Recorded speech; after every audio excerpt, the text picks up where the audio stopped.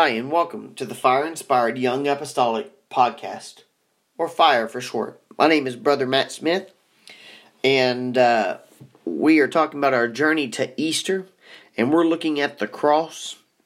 And we understand that the cross is one of the themes of Easter. We understand that it's the empty tomb, but the cross is leading up to the tomb. And so today we're talking about the victory at the cross, and we had spent the last two lessons talking about the commitment to the cross and the journey to the cross. And you might be saying, well, why are we talking about the cross? Well, in the world in which we live in society, the cross is a freely displayed symbol.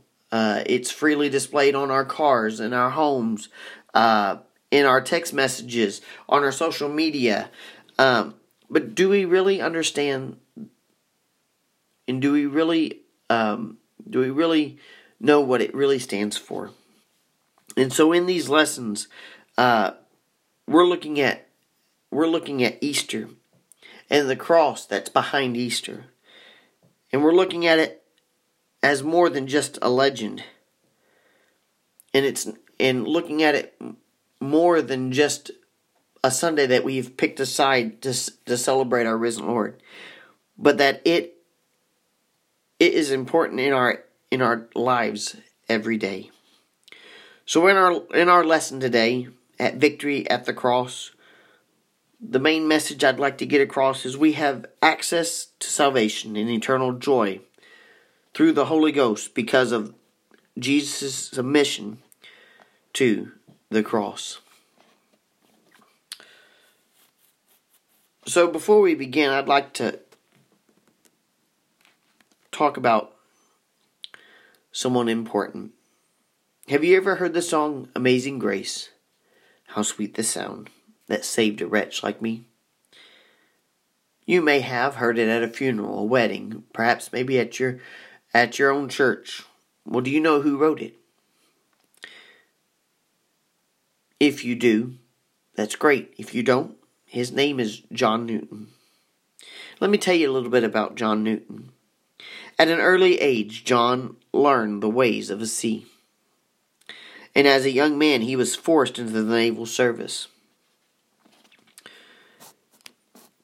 And after an escape attempt and time spent serving an abusive slave trader, John was finally rescued and able to return to England.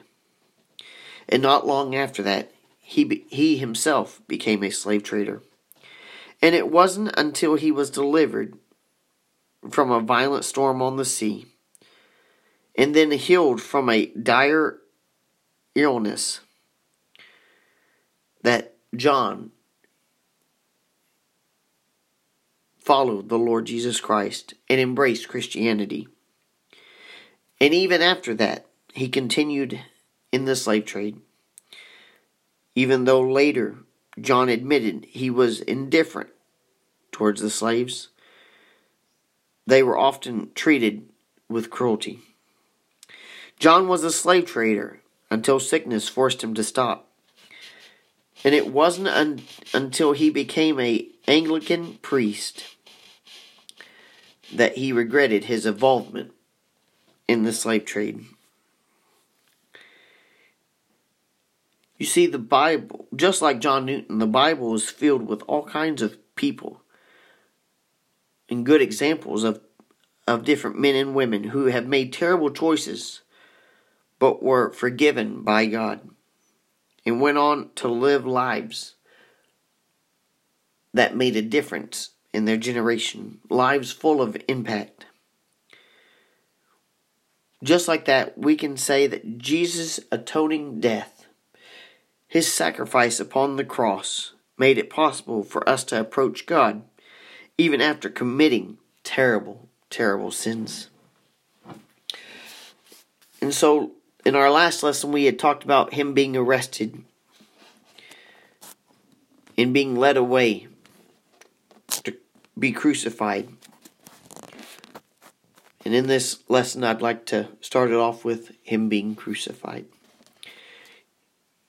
You see, Jesus was broken and bloodied from being whipped, beaten, hit on, spat on, and put a crown of thorns on. After all that, he was forced to carry his own cross. For crucifixions, there was usually, according to tradition, a permanent stake already in the ground. So perhaps possibly the part that Jesus carried could have possibly been a crossbar. And it could have weighed somewhere between 50 to 75 pounds, give or take, or maybe more. And according, again, to tradition, the crossbar would be hoisted to the stake to form a cross.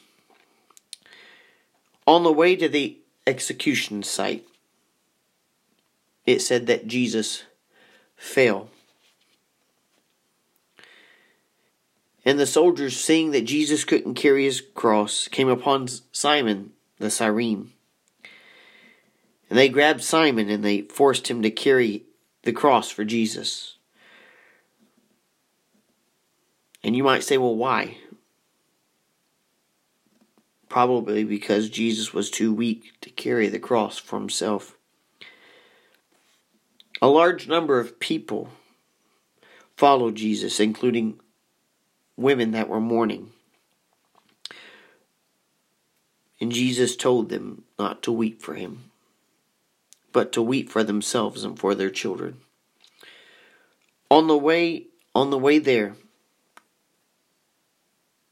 Jesus walked down the road until he came to a place called Golgotha, which being interpreted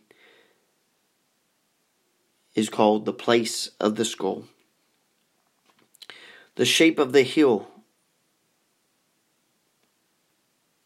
could have been, if you look at a picture of it, kind of resembles the shape or the outline of a human skull. In other parts of the scripture, Calvary, which is a third name for this hill, is used. And this word was derived from the Latin name for Golgotha. Jesus was offered wine mixed with myrrh and gall, or vinegar. And when he tasted it, he refused it. You see, you might say, well, why would they even do that? You see, Jesus was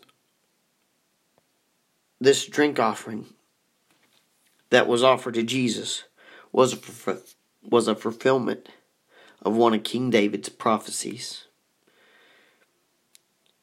And this came to David during a painful trial.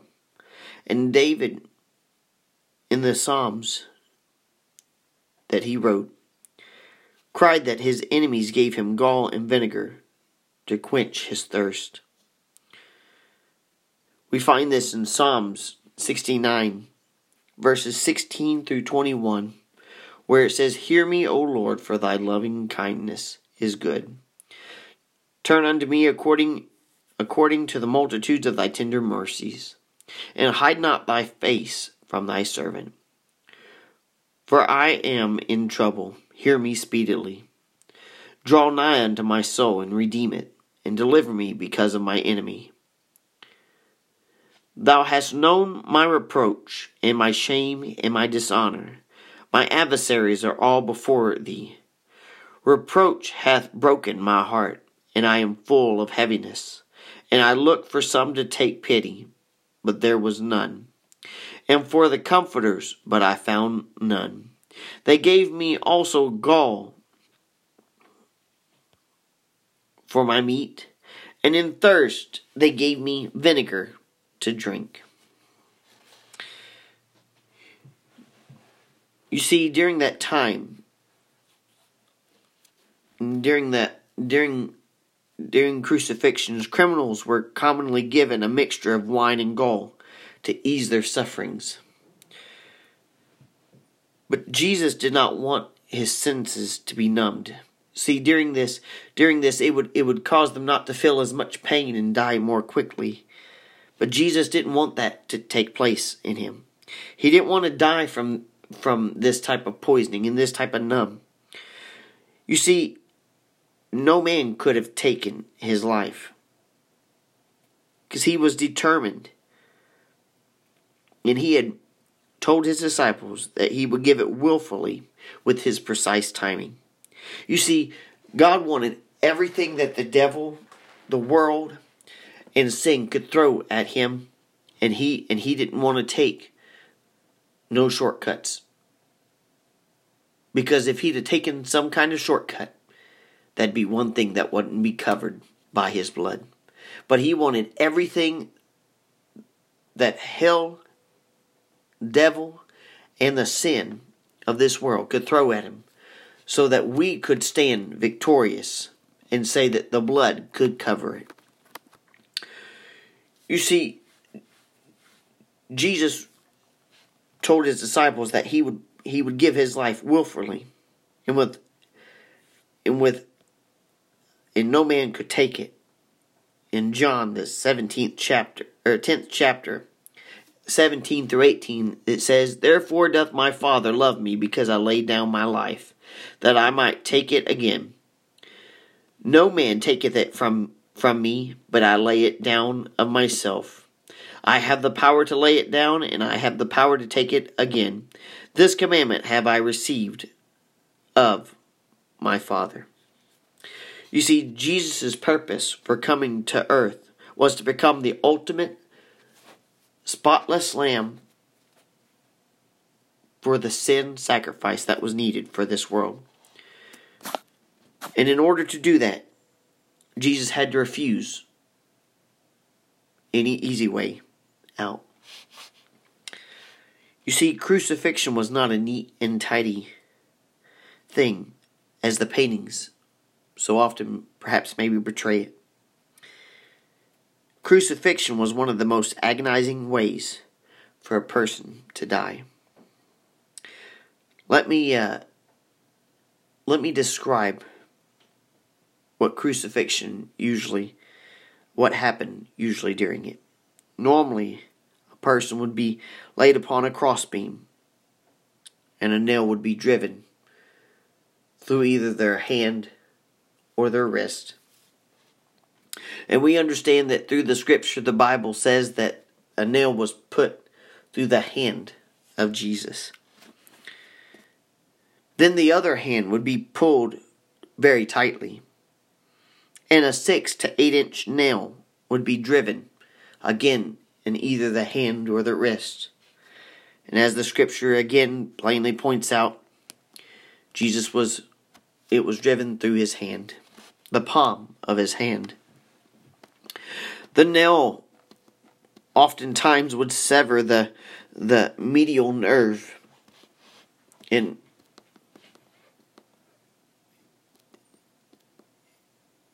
it would usually cause, wherever the nail went, it would cause burning pain and paralysis in the hand. Once lifted to the cross, the victim's feet or heel bone was nailed. His knees were bent and his feet were brought upon a flat against the stake so they could be nailed down. Once fully suspended, gravity pulled the weight of the body downward, dislocating the victim's shoulders and elbows and ripping any ligaments or tendons. The outstretched position of the arms caused the victim's chest cavity to stay expanded, making it very difficult to breathe.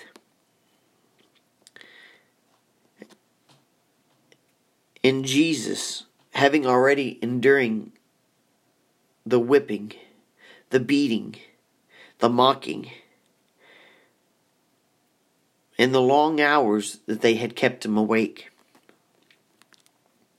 it is possible that he could have been dehydrating and was suffering from severe blood loss. As any victim, Jesus had to push up on the nail that was driven into his feet to allow room for his chest to expand in order to inhale. In the process of inhaling and exhaling, the process of pushing up and down on the nail in his feet and pulling in the nails in his hands would increase in the intensity of pain as time passed. Eventually, most victims of crucifixion died from the heart rupturing, beating too much to try to make up for the last loss of blood, or they would die of suffocation. So as you can see, Jesus died a very horrible, very painful death. After crucifying our Lord and Savior as he hung there between heaven and earth, the Bible tells us that the soldiers divided his clothes among themselves. They did this to fulfill the prophecy that was written over at least 400 years ago in Psalms 22. In 18 it says, "And they parted my garments among them, and casted lots upon my vesture, or upon my clothes, or garments."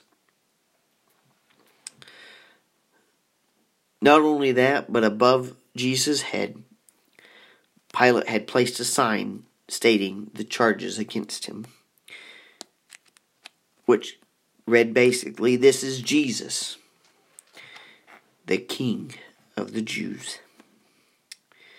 Jesus' crucifixion happened on the third hour, which is about 9 a.m.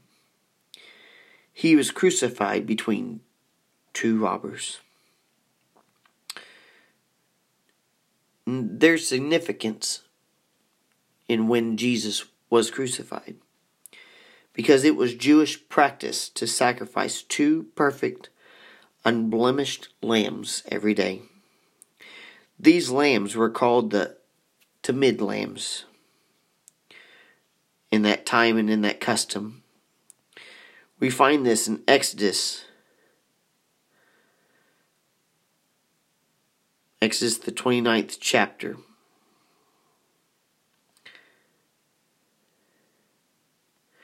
In verses 38 through 42. And it reads, "Now this is that which thou shalt offer upon the altar, 2 lambs of the first year day by day continually. The one lamb thou shalt offer in the morning, and the other lamb thou shalt offer at evening. And with the one lamb 1/10 of a dill of flour, mingled with the 4th part of a hin of beaten oil, and the 4th part of a hin of wine, for a drink offering. And the other lamb thou shalt offer at evening, and thou shalt do thereunto according to the meat offering of the morning, and according to the drink offering thereof, for a sweet savour, an offering made by fire unto the Lord. This shall be a continual burnt offering throughout your generation, at the door of the tabernacle of the congregation before the Lord, where I will meet you to speak there unto thee." Now you might be saying, what does tamid mean? Tamid is a Hebrew term meaning regularly or continually. One lamb was sacrificed in the morning and one in the evening. So as we look at Jesus going to the cross at the third hour or 9 a.m., Jesus was nailed to this cross as the first continually or regular or to mid lamb was being offered in the temple. Mark the 8th chapter.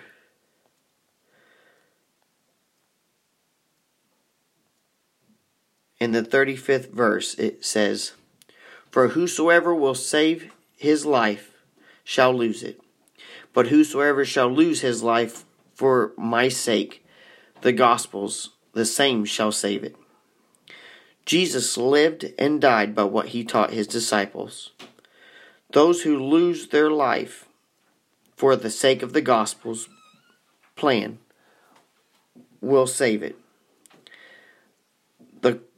The crowd at Jesus' feet cheered and mocked and made fun of him and asked him for him to save his own life. And technically, he could have, but without the spilling of his blood, we would be lost in our sins. Hebrews 9:22 tells us like this: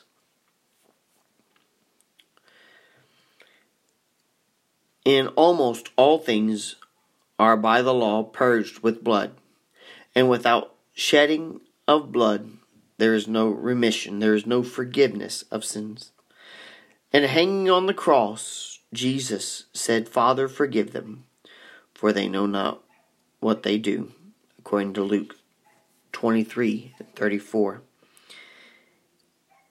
If they had truly known who Jesus was, God manifested in the flesh, the supreme sacrifice, the one that said, "In the beginning, let there be, and there was," the one that had brought them through the Red Sea, the one that had given them the commandments from on high. If they had known who he was, they would have not crucified the Lord of glory. That's what Paul said in 1 Corinthians 2:8. It says it like this: "Which none of the princes of this world knew. For had they known it, they would have not crucified the Lord of glory." So let's talk about the first hour that Jesus was on the cross. From noon to 3 p.m., darkness spread across the land. At the 9th hour, which is 3 p.m., Jesus cried in a loud voice, my God, why hast thou forsaken me?" This is another reference, and we can find this in Mark 15:34. But this is another reference and another prophecy or a prophetic word from David in Psalms, the 22nd chapter. In the first verse, it says, my God, why hast thou forsaken me? Why art thou so far from helping me, and from the words of my roarings?" When he bore our sins, Jesus experienced a profound sense of abandonment. As in the Garden of Gethsemane, Jesus' fleshly side, his human spirit prayed, not the divine part of him, but his natural. You see, Jesus was more than an Old Testament sacrifice. He died in our place and experienced death that we should have deserved. And the death of Jesus, or the death Jesus tasted on the cross, wasn't just a physical death, but it was also a spiritual. It involved separation from God. No one alive has felt spiritual death in its fullest degree, because we all live, move, and have our being in God. But Jesus tasted ultimate death, the separation from God that a sinner will feel in hell. And while Jesus was on the cross, he cried out because he was taking on the sins of the world. And he was experiencing the eternal punishment of the separation from sin brings in our lives. In John 19:24, Jesus said, "I thirst." So he was offered a sponge with wine vinegar to drink. Unlike wine, gall, and the myrrh mixture, this one would not dull his senses. It would allow his throat moisture to bring forth his last words, as we find in Luke 23:46 and John 19:30. And when Jesus therefore had received the vinegar, he said, "It is finished," and he bowed his head and gave up the ghost, according to John 19:30. Luke 23:46 tells it like this.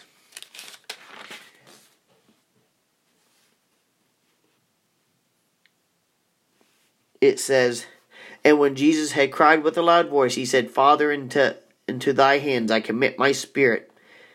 And having said thus, he gave up the ghost." The words translated, "It is finished," which in the Greek is tetelestai, signifies a full payment of transaction, the discharge of a debt. So you might be saying, well, what was finished? The mission of Jesus Christ, God wrapped in flesh, to die a death of a substitute for a sinful people. The ultimate sacrifice. Jesus' death completed the transaction that paid our debt of sin in full. At 3 p.m., as the second to mid lamb was being sacrificed, Jesus breathed his last breath. The next day was Sabbath, so the Jews did not want bodies left on the cross. They asked Pilate to have the legs of the criminals broken and their bodies taken down. And the soldiers came and broke the legs of the men who had been crucified with Jesus. But when they came to Jesus, seeing that he was already dead, they did not break his legs. Again, this is a fulfillment of Scripture, that Jesus' bones would not be broken, according to the psalmist David in Psalms 34 and 20. It says, "He keepeth all his bones, not one of them is broken." Because crucifixion caused such a excruciating slow death, the Romans would have expected to find Jesus still alive. But again, no man would take Jesus' life. He gave it willingly. He chose the moment to stop fighting for it. The Bible tells us that a sword pierced Jesus' side with a spear, which produced a flow of blood and water. And again, this was a fulfillment of Bible prophecy, as we see in Zechariah 12 and 10, where it says, and I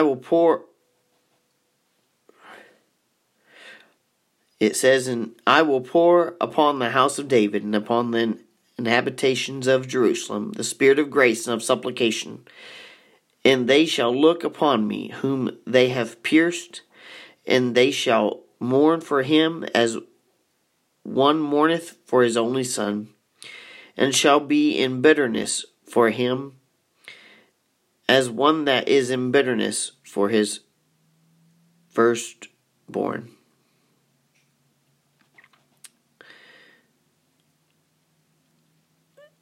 A flow of water and blood is also consistent with medical evidence, according to the Holman Bible Handbook. Several factors, including immense blood loss, and Jesus asking for a drink, points to hyperbolic shock. And prior to death, according to most medical evidence and science, hyperbolic shock causes fluid to gather in the sac around the heart and around the lungs. So at the moment Jesus died, something amazing happened. The curtain in the temple, which is known as the veil, was torn from top to bottom. The curtain veiled the most holy place, a sacred place only for the high priest, and only they could enter in. The ripping of the veil symbolized the new, intimate access with which all humanity could now approach God. They could go directly into the throne room where God would reign over his people. God was in Christ on the cross, reconciling the world to himself, as we find in 2 Corinthians, the 5th chapter, and the 19th verse. It says it like this: to wit, that God was in Christ, reconciling the world unto himself, not imputing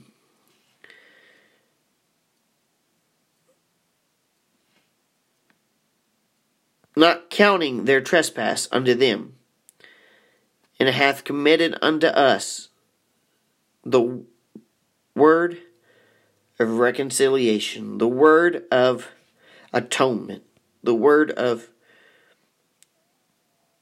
being made whole.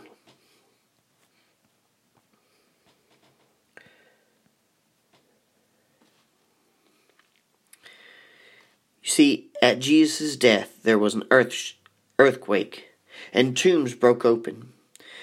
The centurion in charge of Jesus' crucifixion and those guarding Jesus were terrified.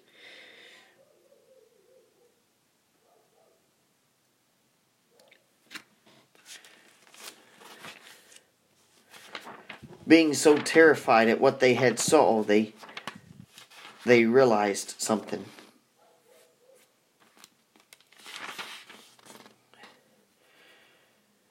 The centurion said these words, "Truly this was the Son of God." The centurions, who were Gentiles, recognized what the Jews had failed to see. Today, in some measure, we can relate to this intense moment. Have you ever felt forsaken by God? Believe it or not, he hasn't forsaken you. But sometimes we do have that feeling. But aren't you glad that he hasn't ever done that? And let's be honest, when things aren't going our way, sometimes it's hard to believe and trust in God. But why? Because, let's be honest, we always want it easy. We don't want it hard. But there's a lot we can learn from Jesus' feeling of abandonment on the cross. And what is that? You got to keep on keeping on. Even though it's not going your way, you still got to keep walking the walk. So victory at the cross started with the crucifixion and went on through to the last hour upon the cross. And the victory of the cross came through the spotless Lamb. The Jews didn't realize that by orchestrating Jesus' crucifixion, they were offering the lamb that would replace their Tamid and Passover sacrifice once and for all. 1 Corinthians, the 5th chapter and the 7th verse, refers to Jesus as the Passover lamb. In Revelations, the 13th chapter and the 8th verse, Jesus is called the Lamb from the Lamb slain from the foundation of the world. In the mind of God, Jesus was destined to go to the cross from the beginning of time. In his sinless body, offered the ultimate atonement and sacrifice for our sins. On the Israelites' last night in Egypt, the Passover lamb's blood caused the destroyer, the death angel, to pass over their house. We symbolically apply Jesus' blood to our lives through belief and obedience to his word. This saves us from the eternal death and causes God's judgment to pass over us, as we find in Hebrews, the 9th chapter, 12 through 14. And as the first Passover marked Israel's release from slavery, the death of Christ marks our release from the slavery of sins. An annual feast commemorates the first Passover. Taking communion memorializes the Lord's death, as according to 1 Corinthians, the 11th chapter and the 26th verse. So, the victory at the cross came by the spotless Lamb. But what does it do for us? Victory at the cross through the spotless Lamb brings about victorious living.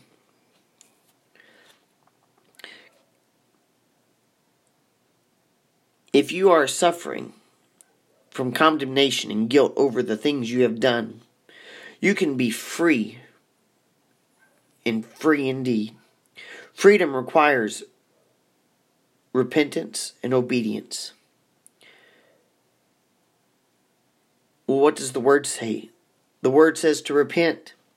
That means to turn back on your sins, to turn away from your sins,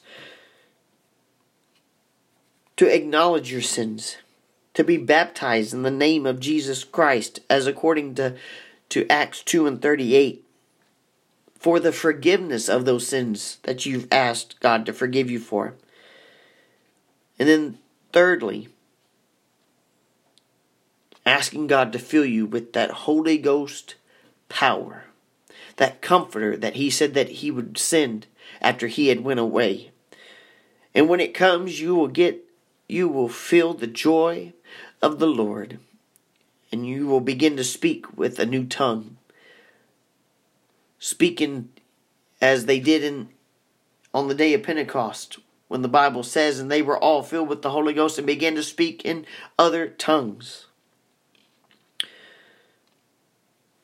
But you see, sometimes the devil taunts Christians with their past mistakes.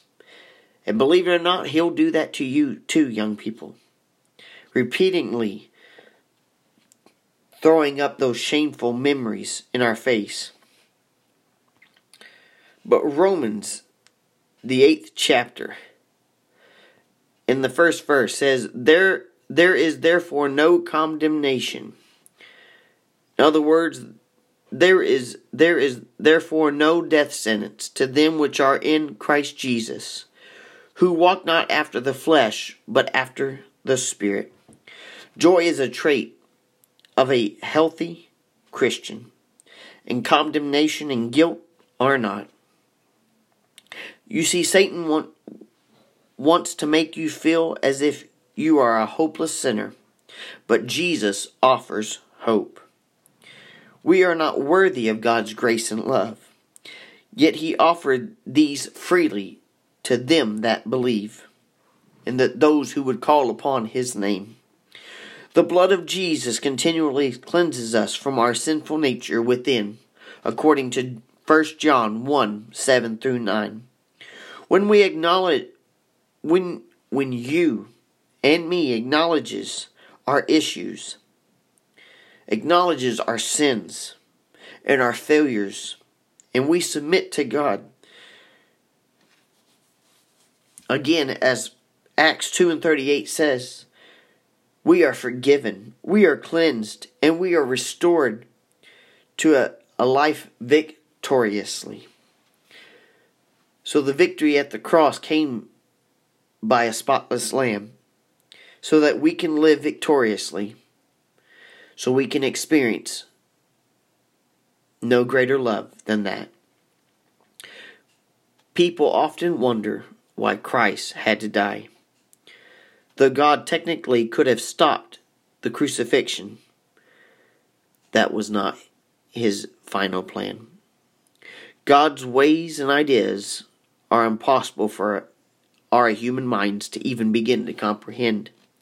Isaiah 55, 8 and 9 tells us that His ways are not our ways, and His thoughts are not our thoughts. We will never fully understand or know the mind of God, and we are not asked to. Our job is to have faith in His judgment, in His ways, and just to follow Him where He leads. 1 Corinthians, the 5th chapter. 1 Corinthians, the 5th chapter, and the 21st verse. Oh, I'm sorry, this is 2 Corinthians. I misread my notes, I'm sorry. 2 Corinthians, the 5th chapter, and the 21st verse, it says, For He hath made Him to be sin for us, referring to Jesus, who knew no sin, that we might be made the righteousness of God in Him. 1 Peter 2 and 24.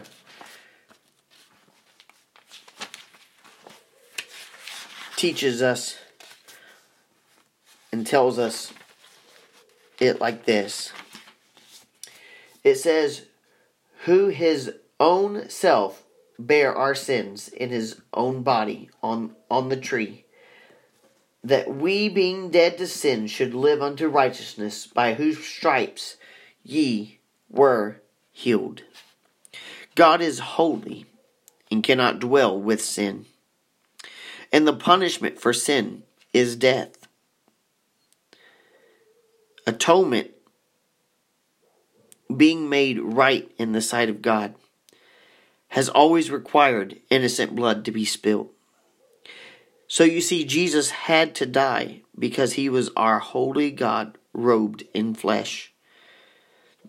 The only one who had ever been pure enough to atone, to cover, to make us clean, to free us from our sin.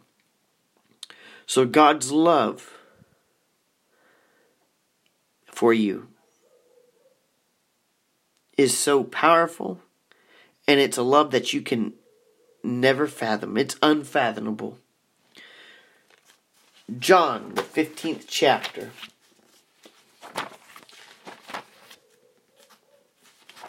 John the 15th chapter, starting in the 12th verse through the 14th. It says, "And this is my commandment, that ye love one another as I have loved you. Greater love hath no man than this, that a man lay down his life for his friends. And ye are my friends, if ye do whatsoever I command you." Jesus suffered an unimaginable torment and suffering in his body when he went to the cross of Calvary. He didn't just experience it in his body, but in his mind and spirit, so that you would not have to. You see, he loves you more than you can ever imagine, more than anyone else could ever love you. And thanks to Calvary, thanks to that victory on that day, through the cross that stood at Golgotha's hill, you are able to experience the power of God for yourself in your heart. And you can live a life free from sin and spend all eternity with Christ up in heaven.